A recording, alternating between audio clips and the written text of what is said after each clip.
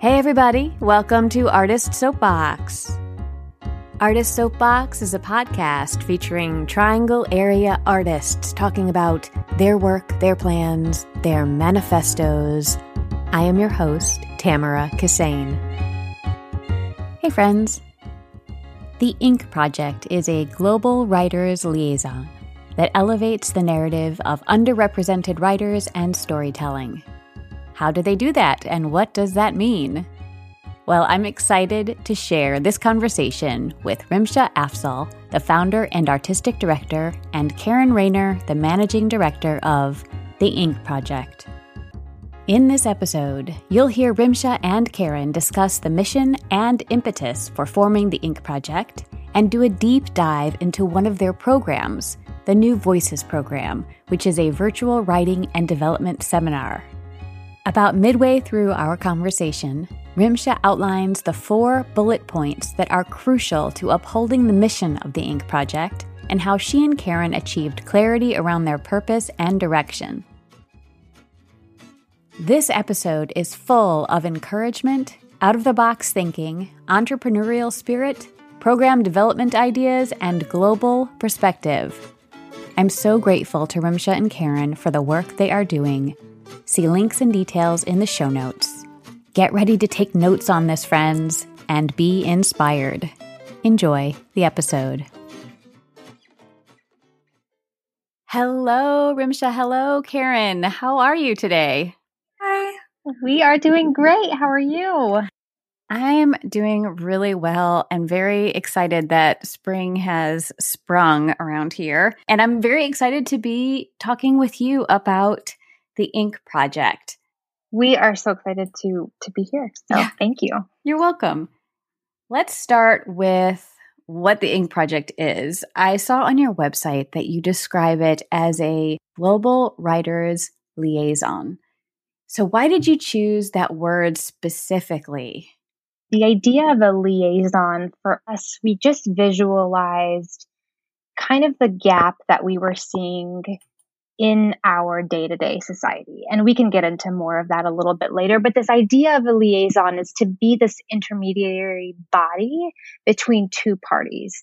And for us, those two parties are underrepresented voices, narratives, and publishing companies specifically oriented towards, performance spaces and performance-oriented writing. The idea of liaison was really important to us when we were coming up with our mission. We're not a theater, we're not just a writers organization, but like being a liaison between those spaces, it was really, really important to us. I think the idea also is important because kind of like what Karen was saying, if we remove the label from being a theater company, if we remove the label from being a writing service, it really opens the door of possibility for what liaisons can actually do in our society, in our community. And our whole outlook is to have a global outreach. So how can we be that intermediary space on a global level? Exactly. I love the specificity and also the breadth that the word offers. And it's clear that you chose it very carefully. Can you talk a little bit about how the Ink Project formed and how you clarified your purpose and your programming? Yes, absolutely. I can take that one. So I guess I should just introduce myself in the sense of what the Ink Project means to me. I am the founder and the now artistic director of the Ink Project. And to be honest, I cannot believe that this was something that came to me as an idea, back in 2018. Actually, the coming of 2018. So it was New Year's Eve, if I'm being entirely honest. I had read the book Big Magic by Elizabeth Gilbert. I don't know if you've read that, Tamara, but it's this idea when a creative notion comes to you, she has this beautiful way of personifying ideas. And in that sense, I kind of had this idea of a writing community because I have been an actor in the community for 6-7 years now. And, as a woman, and more importantly, as a person of color, I'm of South Asian descent. I was only getting asked to do certain roles, very specific roles that, to be honest, like very much constricted my narrative and kind of what others believed my narrative to be. So I was getting asked to do roles like, play the wife of a torture victim. I was getting asked to play roles like refugees, which I loved. I loved sharing those stories, but that was what society had deemed was my bandwidth. And it created this existential bummer, this artistically existential bummer is like the word I throw out there. And I get so worked up talking about it now because I just can't believe that is the problem for so many artists in the area. So I thought to myself, okay, if I'm having this issue, the root cause of this issue is there's just not an abundance, one, writers out there who kind of fall under the umbrella underrepresented. That could be one possible issue. And the second possible issue is, sure, maybe there are the writers, but there aren't enough people who are allowing the stories written by these writers to come to life. And so I thought to myself on New Year's, okay, how am I going to change this? Because I'm not going to go another year feeling this way. And so I was like, okay, if I can't change it myself in terms of hiring myself as an actor, I'm going to create an organization where we empower underrepresented voices to create their own stories. And so that was kind of the baseline for what the Ink Project was initially toned under. And since then it's kind of expanded. And like you said, that breath has taken on its own form in so many ways. But that was the initial idea, was to leverage and truly even out the playing field of who's out there. Yeah. And I was going to say, I kind of came on towards the beginning, and Rimsh and I have always worked really well together. We went to college together and both majored in theater. So we had like kind of a working background, and, I came in and, for a little bit, it was just the two of us kind of hatching, I was trying to support her and hatching this idea. And eventually, once everything sort of came to fruition, I fell into the management role, which is pretty natural for me. That's where that's usually where I shine. So, but I loved the idea, and you can just tell she's so passionate about it. And like that passion just spilled over onto me. And I was like, yes, this is something I want to be a part of. I was really lucky to have someone who bought it, because in the beginning, Tamara, it was just Karen and I who showed up and did the work. And that essentially means we would meet up every single week and we would think to ourselves, well, how are we going to get more people involved? How are we going to spread the word out? That was 3 years ago. And to think that now we've kind of expanded and shaped this into its own body, and we have a global network, we have a global outreach where we're doing events with partners all around the world. We are conferencing and taking part in speaking engagements all around the world. I mean, that to me was kind of just a dream, and to know that it's kind of really starting to take off now is incredible. That is incredible and really inspirational. Congratulations, because 3 years is both a short time and a long time, right? To have accomplished so much already and to have the kind of reach that you're talking about. I wonder if this would be the time that we could talk about the new Voices program. So I want you to describe it, but my understanding is that it's a program that you are doing in partnership with Raleigh Little Theater. Is that right? That is correct. Could you talk about the program, but also a little bit of like how you decided to do this? Yes, absolutely. Basically, Patrick Torres and I, who is the artistic director of Raleigh Little Theater, he's an incredible person. Him and I, shortly after the heinous murder of George Floyd and several others, were on a talk back. I think it was more like a panel, and it was part of TORN, which stands for Theater on Racist Negativity. Mm-hmm. And it consists of panelists, artists, mostly who identify as BIPOC, so Black, Indigenous, people of color, who are speaking about their experiences on how we can change theater to be more inclusive. And I was on this panel with him, and I kind of just plugged myself and said, hey, this is the work that I'm doing. This is the work that I'm trying to get out there. It's building momentum, and I would love to share with others. And he contacted me afterwards and said, hey, look, we have this corporate grant and we see a need to facilitate a writing program for rising playwrights who identify as either BIPOC or LGBTQIA. And we see a space for you guys to serve as the facilitators for this. And so they essentially gave us the complete creative freedom to build a program design and say, we're going to have this many students. We're going to open the applications to those who identify as BIPOC and or LGBTQIA who are interested in writing in whatever degree, whatever writing background they have. And with this corporate sponsorship, we have a corporate sponsorship with Blue Cross Blue Shield, North Carolina. And with this corporate sponsorship, we're not only going to make the application free, make the program free for students to apply, but we're going to compensate our students for taking part in this program. And what that essentially does is it compensates the value of the students and the underrepresented writers who are putting their work out there. So we're really standing by our word in the sense that we're increasing the abundance of writers, underrepresented writers who are out there. Not only does the grant allow us to do that, but it allows us to then recruit professional playwrights from all over the world to come and teach this class. And so with the Blue Cross Blue Shield grant, with the help of Raleigh Little Theater, we've recruited 5 professional playwrights who have taught specific playwriting geared courses for these 8 lucky students. And that has been incredible because they are so credentialed, they're so experimental, they're so talented. And we've got the virtual platform with COVID, thankfully, allows these students to connect with these playwrights who are based in Chicago or New Orleans or DC. And that's incredible. So the program launched in January and it's going to be complete in May.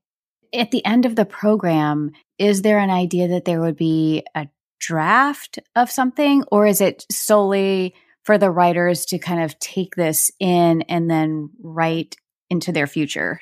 Yeah, that is a great question. So it's more so the idea that we are going to kind of have something called a culminating event. So right now, our students are working on their final projects, which consist of full-length plays, monologues, kind of whatever they're working on. And they're going to have a chance to present this to a live audience virtually at the end of May. And this live audience is going to consist of theater leaders in the community. And we're going to have them present live 10-minute excerpts of live reading of their work. And it's exciting because we're recruiting directors to direct their work. And so what this does is it gets the attention of all of our theater communities. It puts the responsibility on them to say, hey, look, these are the writers that are out there. Listen to the talented work they have and perhaps incorporate that into your season as you're considering, what your season is going to be made up of.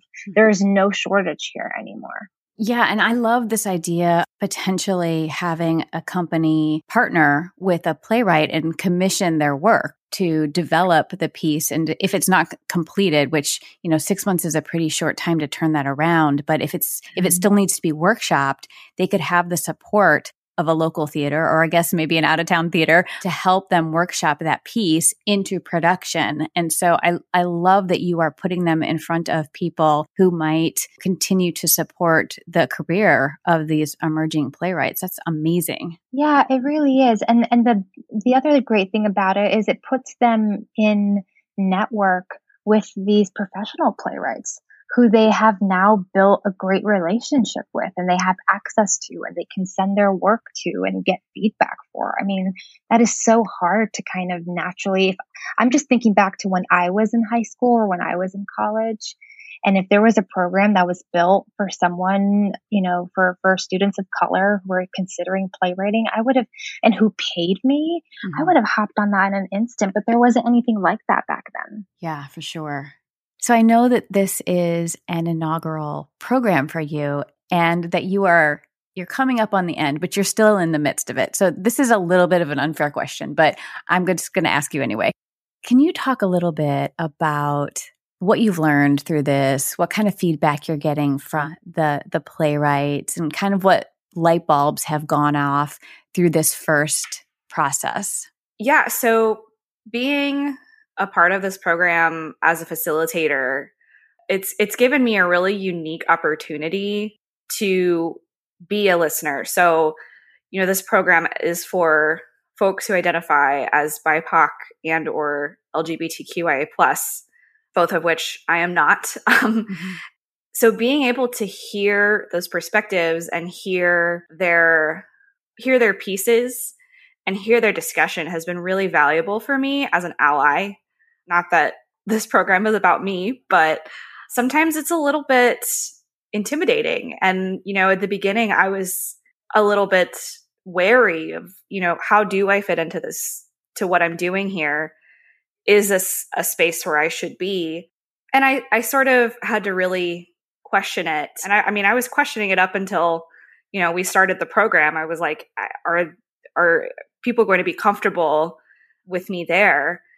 And ultimately, I realized that if I'm not doing the work because I'm uncomfortable, then that's making it about myself. Mm-hmm. And being an ally is sharing your network and listening to people talk about things that make you uncomfortable. And, you should feel uncomfortable because most of the folks in this program have probably felt uncomfortable a lot of times in their life in spaces where I wouldn't feel uncomfortable. So it's really been kind of a learning process for me how to be a better ally to other communities.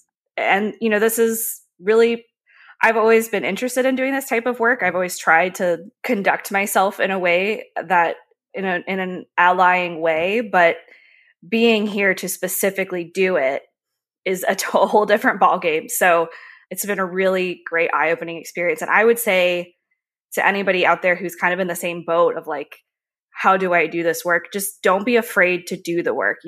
Approach it thoughtfully and carefully, but don't be afraid to do it at all, because if you're afraid to do it at all, then it's not going to get done. Yes, an invitation to walk the walk and show up. And not that I'm perfect either. I don't want anyone to think that I'm setting myself up as like a beacon of allyship, but we all make mistakes and it's okay. Right. But the effort, I think, is what you're saying. Exactly. Important. Make the effort. Right. Absolutely. What are you hearing from your writers about the experience going through these last several months? I think the biggest thing that we're hearing is that they've gained a sense of community between individuals who are not necessarily around the same age or on their peer level, but kind of in the same artistic space that they are, where they can have open conversations about what is going on in the world and how that can be reflected in their writing, how that can be reflected collectively through metaphor, through style, through structure, through voice. And, that kind of collaborative effort is so synergistic to see. And it truly is like the perfect, beautiful kind of cappuccino-like blend between your writing and also just gaining a supportive, creative system. I'm using the term cappuccino because I'm just thinking about how the milk like froths with like the coffee really well. I'm drinking a cappuccino right now, which is what. She also loves coffee, I was going to say. Just kind of, and it's that's probably the best part to hear, because that's not what we were thinking about. We didn't think, oh, this is going to be a great community for them. We were thinking about, okay, at the very end, this is going to produce wonderful work. They're going to get increased visibility.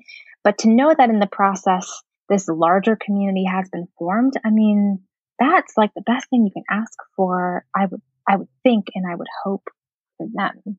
Right. I think we think theater as such a collaborative effort, and there are so many people involved, but there are definitely aspects that are very isolating and lonely. And I think we've all experienced the dysfunction of certain theatrical communities and the way in which individual artists can be mistreated, but there isn't that information sharing around it and kind of the support to lift up. I find that my own writing process can sometimes feel very lonely until I actually get into a rehearsal room. And so this idea that I can be in community with people and talk about not only the sort of brass tacks of writing, but also just the experience of being a writer and like what that's like and how to navigate the questions that come up, whether they're technical or personal or related to the community. So I think it's such a gift that you're convening a group of people. Yeah, exactly. I completely agree. And it's so difficult, I feel, to find a non-judgmental group of writers that you can feel comfortable sharing your work with. You know, the other day we were talking about the murder of Daunte Wright and how that can be kind of transformed in writing and how those emotions can be transcribed in writing through metaphor. I mean, that to have an expression level collectively is really, I think it opens a door for us as a society to process what's going on around our world. I don't know. I think that's very useful for a lot of writers. When you engage speakers for the conversations, do you give them something to speak on or do they initiate this? I'm just asking now because I'm completely curious. Like, how does it work? Okay, yeah. So our professional playwrights, we term them as faculty members. So that's a great question. We give them full artistic freedom in developing their own syllabi for the course that they teach. So there's 5 playwrights. They each teach one session. And we kind of had a faculty orientation in the beginning of the program and laid out, these are the parameters, aka there are barely any parameters. You have 90 minutes. And a lot of them were concerned that, you know, is it going to be iterative information? Is it going to be redundant? What if one faculty is doing this and another? And I said, you know what? Go with what you're passionate about, because that's kind of the best way. And it's the best way to reach an audience regardless. And each of them have kind of come with different viewpoints on how to do a deep dive into playwriting. So for instance, like one playwright talked very heavily on the importance of dramaturgy. One playwright talked very heavily on the importance of free writing. One playwright talked about the importance of metaphor. And then our last playwright is going to be speaking about screenwriting and other forms of writing, how to, you know, various formats, so screenwriting, poetry, playwriting, the difference between those avenues.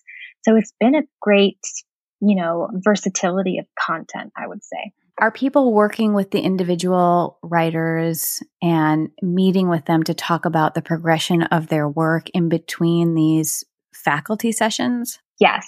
So the program consists of 10 sessions total. So 5 of them are taught by the faculty, and then alternating in between the faculty sessions are what we call our reflective sessions, which are facilitated by the Ink Project. And we take that time to provide several things for our students. One, we take the time to provide writing labs for them. So setting aside time during class to focus on their culminating event. We discuss plays that are assigned to them that they read that were written by the playwright that taught class prior. And we also take that time to truly reflect on what was taught prior and how that can be incorporated in their culminating event. In addition to that, we host weekly office hours where students drop in and say, hey, you know, I'm really struggling with this idea. I'm really struggling with this portion of my play. How can I structure this? How can I do this a little bit differently? Do you have any feedback for us? So those weekly office hours are a good time for students to have one-on-one time. To those reflection sessions in between the faculty presentations, we also do invite the playwright or the faculty member who presented last to come to their reflection session. I think we've only had one faculty member who wasn't able to make it, but it's been really valuable because they don't always have time to ask questions during the 90-minute presentation. It's been really helpful and valuable for the cohort or the students, as we call them, the cohort, to have the faculty members there to talk about, okay, so the themes in this play. And you don't always get that. It's really interesting to be able to talk to a playwright about their play. And I mean, that's just something that I live for as a playwright, picking people's brains and really understanding, okay, where did this come from? You know, what were you thinking when you wrote this scene? And this scene really resonated with me. Can you talk more about it? And it's been really cool to see them get that experience. This is amazing. How are you documenting what is happening during this? as a prototype for future cohorts or to share with other companies around the world who want to do this as well? So we record each session in Zoom. So, if anybody's late or wasn't able to make it, they're able to watch that back, as well as we've been kind of keeping a running tab of feedback and things that we've just sort of been critiquing about the program for ourselves as, the next time we offer this program, what are we going to do differently? We also send a faculty survey out after each faculty presentation, just so they can talk a little bit about their experience and, give us some honest feedback of where we can improve. I believe we're planning to do that with the cohort as well once they've completed all of the sessions. Rimsha, if you want to talk a little bit about how we're getting the word out there that this program is a thing. So I think the best way that we're trying to get our word out is by calling the attention of our corporate leaders. And by corporate leaders, I mean organizations who are interested in putting the funds, allocating the funds where we see gaps in our society. We're incredibly grateful to Blue Cross Blue Shield for what they have done. If it wasn't for their support or ROT support, we would not have been able to kind of continue and complete this program design. And we're only hopeful that relationship and the sponsorship can continue to grow. Now, in terms of where the Ink Project is going, in terms of how we see ourselves going into the corporate world, that's a separate conversation. But at least with the New Voices program, that opportunity can only continue with the help of our society. And so by documenting what's going on, by having these Zoom recordings, by having the faculty surveys, by getting out the students' work, we can, really call attention to all the work that has just been done in 4 months, and hope that, other students can have this opportunity. This is such a huge program and such a huge effort, but I know it is not the only thing that you do through the Ink Project. So can you talk a little bit more about some of the other, I'm going to call them global initiatives related to your liaisoning? So at the Ink Project, we have a mission to elevate unheard voices. That's how we serve as a global writers liaison. And we kind of identify as a social justice arts organization in addition to that in order to bring, equity to performance-oriented platforms. Now, we do that through 4 ways. And those 4 ways are truly, like, if you were to not listen to anything in this podcast, this is probably the most important part that you can just take away from in terms of who we are. And I am, as if you cannot tell, just super passionate about this, because every single deliverable that we put out there, I feel is very novel to what's been done. And it really, our goal is to really even out the playing field with these 4 bullet points. So the first bullet point or deliverable, I want to say, objective that we put out there that we're very proud of kind of owning is we host showcasing events that specifically offer preference to underrepresented writers. And we define underrepresented as those who identify as BIPOC, LGBTQIA, members of the disability community, and female identifying artists. And so in those showcasing events, we partner up with organizations kind of all over the world. And so, for instance, back in the fall, we had an incredible event called Dear 2020, which was a live poetry event. We partnered up with PEN America, which is a literary arts organization based in New York City, and they stand at the intersection of literary arts and human activism. And that kind of really aligned with our mission as well. And so with this partnership, we kind of launched Dear 2020, and we had a set of 12 poets who all spoke about their reflection of the year 2020 through poetry. And it was beautiful. And we had artists all over the country. We had artists from Arizona, from California, from New York City. We had a poet come from Indonesia to join us. And she said something really beautiful about her friends being impacted by COVID-19 around her. And we had audience members all over the world. I mean, that was the most beautiful part, is like seeing that, individuals are hearing about little old Ink Project based in North Carolina, all from Pakistan and Canada and London. And to see that this could not only take a local level, but all of a sudden go to a global level was shocking to me. in the span of, 1 year. And so the second event that we have coming up is called Embrace 2021. So it has a very similar ring to it.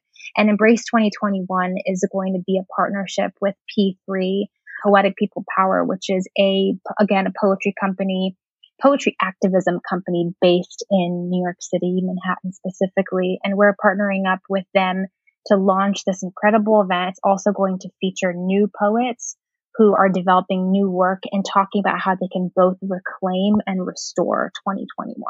And in this recruitment of poets, we offer that preference, not necessarily, I don't want to say preference, but in order to kind of even out the playing field, we make sure that we have a diversity of narrative as well. So that's the first bullet point. The second bullet point, which really speaks to our liaison nature, is that 4 times a year, we collect 100 play submissions. So 25 per quarter, essentially, from those underrepresented community members. And we essentially say, hey, if you have a play that you've written, give that to us. We'll put it in our archive. Obviously, it's make sure that it's copyrighted and everything. We'll add that to our archive, and then we'll share it with our networking spaces and say, hey, this person just created this incredible play. You can read it, add that into your season if possible. And we do this at absolutely no charge. And that's really exciting because we specifically do not charge our, I don't want to say clients, but our community members for taking advantage of this service. The third is, and this kind of characterizes the New Voices program, is we curate, facilitate writing and development seminars for underrepresented writers. So perfectly described as the New Voices program. And I actually have one of my ideal goals for the Ink Project is to take the New Voices program and go a step further. And I want to reach communities that are in Sri Lanka, that are in India, that are in Spain. And I want to host writing and development seminars in those communities as well, where we can take, meet incredible people who are also in the works of trying to have their work better heard, represented, and whatnot. And then the last kind of token, this is just a bow tie for everything, but the last deliverable that we take a lot of pride in is promoting geographic inclusivity by upholding a completely digital platform. All of our events are virtual. All of our events are accessible to anyone, no matter what time zone you're in. Actually, the reason why this kind of became such an important factor to us is because the Ink Project really grew during COVID-19 because we realized that there aren't any constraints when locale is not considered anymore. Karen and I are actually going to be going to Mexico City the end of June to actually speak about this at the LNDA conference. The LNDA conference is the Literary Managers and Dramaturge of America. And they kind of have this amazing annual conference where they put the spotlight on dramaturges, on playwrights, and say, hey, how can we improve in our society globally? And so we talked about in our proposal, the importance of virtual platform in kind of amplifying voices and empowering underrepresented narratives. And so that's a very exciting opportunity for us as well to once again serve as a liaison in the global space. And we're super excited for that one. Thank you for such a comprehensive overview of what the Ink Project is about. I think that's really helpful. And part of what that brings up for me is the question, at what point did you come up with these 4 bullet points? Do you have any insight into how you put this together so clearly and concisely? I think it's twofold. I honestly think that we were able to come across those deliverables. I just want to say not overnight. It was the prioritization, having a very keen eye of what was happening in society. I mean, truly, like the best advice that we got was just tuning into the news, tuning into what was going on, listening to our own experiences and saying what would have been helpful for me, what would have been helpful for my peers, what is going to be helpful for the generation before us. And then lastly, where are we headed as a global society that we can all benefit from something like this? I really think it's about asking those hard questions. And for me, honestly, Tamara, like sometimes I wake up in the middle of the night at 3 a.m. and I'm like, oh my gosh, this needs to be part of our mission. And I'll write it in my phone, I'll write it in my notes, and then I have to kind of tell Karen about it the next morning. And say, I was going to say, or she'll text me and I'll get it the next morning. And so it wasn't like, okay, this is going to be the 4 things and that's it. It was something that developed very slowly over time. Like promoting geographic, the 4th bullet, that didn't develop until COVID, because we were like, wow, people are saying COVID-19 has all these restrictions, which, believe me, it absolutely does. It's been a very difficult year. But if you kind of spin it the other way, it's like, wow, imagine what can happen if anyone can tune in from anywhere. Mm-hmm. And I'll get into this a little bit when we talk about where we see the Ink Project going. But that's kind of my idea. And then upholding an artistic liaison by accepting play submissions. I mean, that was something that answered my existential crisis back 3 years ago. And we finally found a way to articulate it. It was like, well, what if we just kind of let people come to us and say, hey, if we're in this play, can you add it to your archives and then present it to your networks? That would be incredible. But in another term, that's called an agent. And agents, do require a bit of money, and usually underrepresented writers usually identify as the low income population. So we had to keep those demographics in mind and say, you know what, there's going to be no charge to this. Mm-hmm. Something that I come across a lot when people ask me what I do is that people, when I explain what the Ink Project is to people, sometimes it can feel like it's a very nebulous thing to both people inside of the theater community and outside of the theater community. Because once again, it's like, well, what do you guys do? But once you kind of break it down, is the way that Rimsha has so comprehensively, it's really not that nebulous. It's actually very specific. And it really just boils down to, it was a response to a need, a very deep, profound need in performance-oriented writing for more inclusivity and more representation. And that's kind of the way that I could say, that's essentially what Rimsha was saying earlier, but that is the main way that we came across this mission is, and I think that most nonprofits or organizations like the Ink Project, they're always going to respond to a need. So I would say, to anybody who sees a need like that, no matter what you think the limitations are, just go for it and don't worry about what other people might think. Because again, I get a lot of raised eyebrows. It's like, so you guys are a liaison and you're global, but you're in North Carolina. And it's like, well, yeah, but everything's online now. That's a great point, because we do get that point of confusion a lot. And I think the global part is really important for me to emphasize. We don't want to put out that we're global because we want to reach a global network. Sure, that is a part of it, but I think it really came back to my identity and how I was raised and who I am as a person. Is I am someone that identifies with so many narratives, with so many identities. My parents immigrated from India back in the 80s, and they were a minority in the sense that they're Muslim. So they kind of felt like, okay, India was kind of a home, but they were a minority. Then they moved to America and it was kind of a home, but they're still a minority.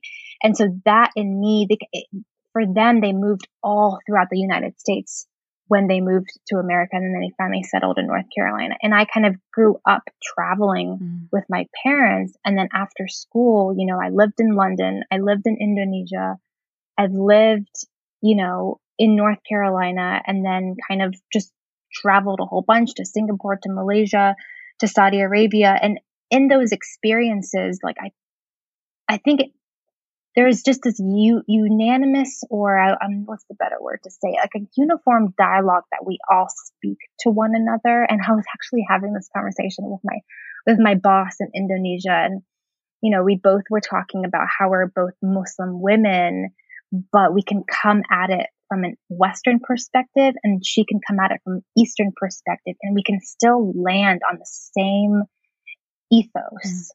And like, I'm honestly getting shivers like talking about this, because that is so powerful to me. That's the global language that I want to bring to the Ink Project. That's what I mean when I say global writers liaison, is we're all global citizens of the world, and we don't have to have this disconnect, because truly writing and art, that's the last connection we have. That's the most foundational connection we have with one another. And so I did have to meditate a lot on my identity and where I've come from, and how I identify as a, first generation American Muslim Indian to solidify that mission for the Ink Project. Thank you for sharing that. I know that you are both playwrights, and I'm wondering, can you still write as a playwright and manage the Ink Project at the same time? Like, are you sacrificing your own artistic work, or has this become your artistic work? Speaking of identity, how do you still identify now that this is really rolling along? Wow, that is such a good question. Very deep question. Oh, wow. Gosh, I hate that I have to admit this, but it's so true. I was just thinking about this last night. The answer to that is yes. I 100% feel like I've had to sacrifice a good bit of that artistic spontaneity I had as like simply an actor or simply a playwright. And now that I'm in kind of like the business startup-y mindset, yes, because I feel like the responsibility has just grown, like the responsibility, my attention focus is so geared towards growing this, that if I just try to get a quiet space and write, I'm so flooded with vision ideas and where this needs to go in reality versus what can still happen in the fictional world. And I'm really glad that you bring that to my attention again, Tamara, because I don't want to discourage people out there if they're kind of experiencing something very similar, if they're, trying to start a business or are entrepreneurs in some way like we are, is like, I think it just takes an active, intentional, deliberate effort to turn that around and to make room for that. Like sometimes Karen and I take the New Voices program class. We just turn off our cameras while the playwrights are speaking, and we take that class as if we're the students as well. And that in and of itself is just, we had class on Monday and I was just sitting there. I'm like, oh man, I do love this. So I think it takes a deliberate effort to make time for that and to never forget kind of what that identity is. Because if you can't connect to your global audience as an artist and you can only connect to them as a business person, then that's a disconnect as well. So I'm glad you bring that to my attention. You were right, Rimsha, because I completely feel the same way. And I think it's okay for us to be there because we're doing a lot right now. But I will say that the beginning of the Ink Project, those first days where Rimsha and I were meeting weekly, sometimes with others, sometimes not, and we were just coming together and giving ourselves space to write, was so good for me. It gave me my play. I had been working on a play for like a year or two. And when the Ink Project came about, I was like, wow, what a great idea. I'm going to make time for this. And in those early days in 2018, I finished my first draft of my play. And I haven't had a chance to do a staged reading or anything like that yet. The Ink Project did give me that. And you can never take that. I should never try and take that away from myself, because as Rimsha said, identifying with the people who are part of what we do at the Ink Project in an artist capacity is so important. And being able to say, hey, the Ink Project, I did this for myself, but the Ink Project gave me the time and the space to do it, is so powerful for me to think about when I'm talking to, members of the cohort or the faculty members. And it really is the truth. Had it not been for the Ink Project, I don't know if I would have ever made time for that play to finish it. The metaphor that comes to mind, it's a little strained, but so I have 2 children, and I always talk about how essential it is to have other adults in our lives who love our children as much as we do as parents, but aren't the parents. Like those people, they're just gold. They're treasures because they have some distance, but they're all in. Like they're totally committed. They love the kids. They're there for the parents. And so I feel like having having people around who have been in the trenches of playwriting, who know the value of that, who know what it feels like to be a writer, those are the best people for writers to have around, you know? Mm-hmm. And for me, just personally, sometimes I feel like I'm straddling too many lanes and then I'm giving short shrift to all of them because it's like, I want to be a playwright 100%. I also want to be the founder of Artist Soapbox 100%.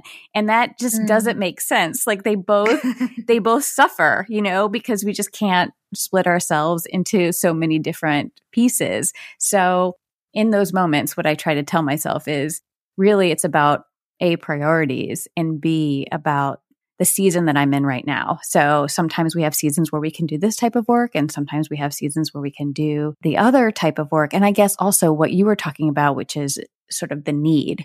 It's answering the need that is out there and sort of rising to that when you need to and kind of prioritizing that. I love that metaphor. It always comes back to, unfortunately or fortunately, always comes back to my children. It's like my permanent lenses, you know, are in front of my face. You're like, we get it. We get it. So let's talk about where you see the Ink Project going next. And as we wrap, let's not forget to include how people can be in touch with you, follow your work, etc. Yeah, absolutely. I get very excited talking about this question because I've been kind of ruminating about it for a while. It's just been marinating in my head. But we see ourselves transforming in, I would say, 3 to 5 years in being completely a digital application that we can, with Android or Apple, you can download on your phone. And I feel like when I say that to people, they kind of had this question mark on their face. And so I'll take this time to elaborate in case some listeners right now are like, whoa, I did not see that taking a technical turn. The idea there is if we put ourselves in everyone's shoes, the one thing, if we're thinking about representation, if we're thinking about equality, if we're thinking very importantly about access, who has access to better representation and visibility? It's really everyone. It boils down to who has a phone. You know, approximately most people in the world have a phone or some kind of Android, Apple device where they can easily download an app and go about their life. We download apps for everything nowadays. You can download your app for, you know, what to cook tomorrow, for exercise. I mean, so many things. And so this idea of taking the Ink Project to the app is literally putting opportunity at the creative's fingertips. So I imagine myself, I think back to when I was in Indonesia, and I think back to when I was in Depok, and I think back to, you know, walking down the street and seeing, you know, teenage kids out with their phones. Maybe they're jamming, maybe they're, you know, kind of like talking about music or something like that. And they say, hey, you know, I wrote this song. I really want to get it out there. How can I do that? I can't afford an agent. I can't afford, for some people, I can't afford to get out of Depok. How do I get to Los Angeles to go, you know, meet a record label or something? I'm taking this to another extreme, but this idea that you can download this app and without no charge upload the work that you've created and then automatically be put in the network of artists that can then give you feedback, that can say, hey, I really have a great opportunity for you. I mean, that's kind of where I see this going. And I see this being a completely like free application where anyone can have access to no matter where you are in the world. And that really excites me. I see another thing that I see ourselves going is right now the New Voices program is the only class that we're doing. And I kind of talked about this earlier, but in 3 to 5 years, I see that we've expanded one class to about 4 or 5 classes per year. And I see them being all over the world. I see them being in Spain. I see them being in India, my parents' hometown. I see them being in, you know, rural Texas. I see them being in South America. I see them being in areas kind of where they can be shifting each year, where we offer these classes to different communities and kind of make sure they're adjusted to culturally match those communities and to benefit those communities in the fullest form. And then last but not least, we are growing our team. And so we're looking for, interns. We're looking for individuals worldwide. That's a great thing. It's like our hiring opportunities. You do not have to be based anywhere near Karen and I. We're looking for people all over the country. We're looking for people all over the world that can help us grow our team, help us with social media, help us with fundraising and budgeting and all those sorts of things. And so if you're interested, be sure to hit us up at www.theinkproject.com or our email at theinkprojectnc@gmail.com. You can also keep up with us on Instagram. That's the main platform that we use. And our handle there is The Ink Project Global, all one word. Wonderful. Is there anything else you'd like to touch on before we wrap? I just want to say that if you're someone who is sitting in your room right now and you're feeling artistically bummed because just something isn't fitting right and you're not feeling creatively fulfilled, you don't feel like there's an opportunity out there for you or someone like you, that voice isn't going to go away. It's just going to get louder. And I urge you to listen to it because you have no idea what can come out of it. And silly things like imposter syndrome that, trust me, feel very much real are there to impede us, but they're not there to stop us. And I highly, highly want to motivate anyone out there, regardless where you're from, what age you are, what experience you have, to listen to that voice because she, he, they is only going to get louder and louder. Yeah. I mean, if you find that there is not space for something that you want to do or a voice that is inside of you, create the space, even if you don't think that it's possible, even if you have 1,000 doubts in your head. Creating that space is really important because other people are going to see that and say, hey, I feel the same way. Let me join you. Mm-hmm. And that's 100% what is happening with the Ink Project. And if we let those doubts and insecurities stop us, and we wouldn't be here. And it's not always easy, but it is really, really rewarding. Thank you both so much for this conversation. I feel like my hair's on fire over here in a really good kind of way. I just appreciate the boldness and the audaciousness, and it's so exciting. I'm grateful for your time and your work and your energy and for talking on the podcast. Thank you so much.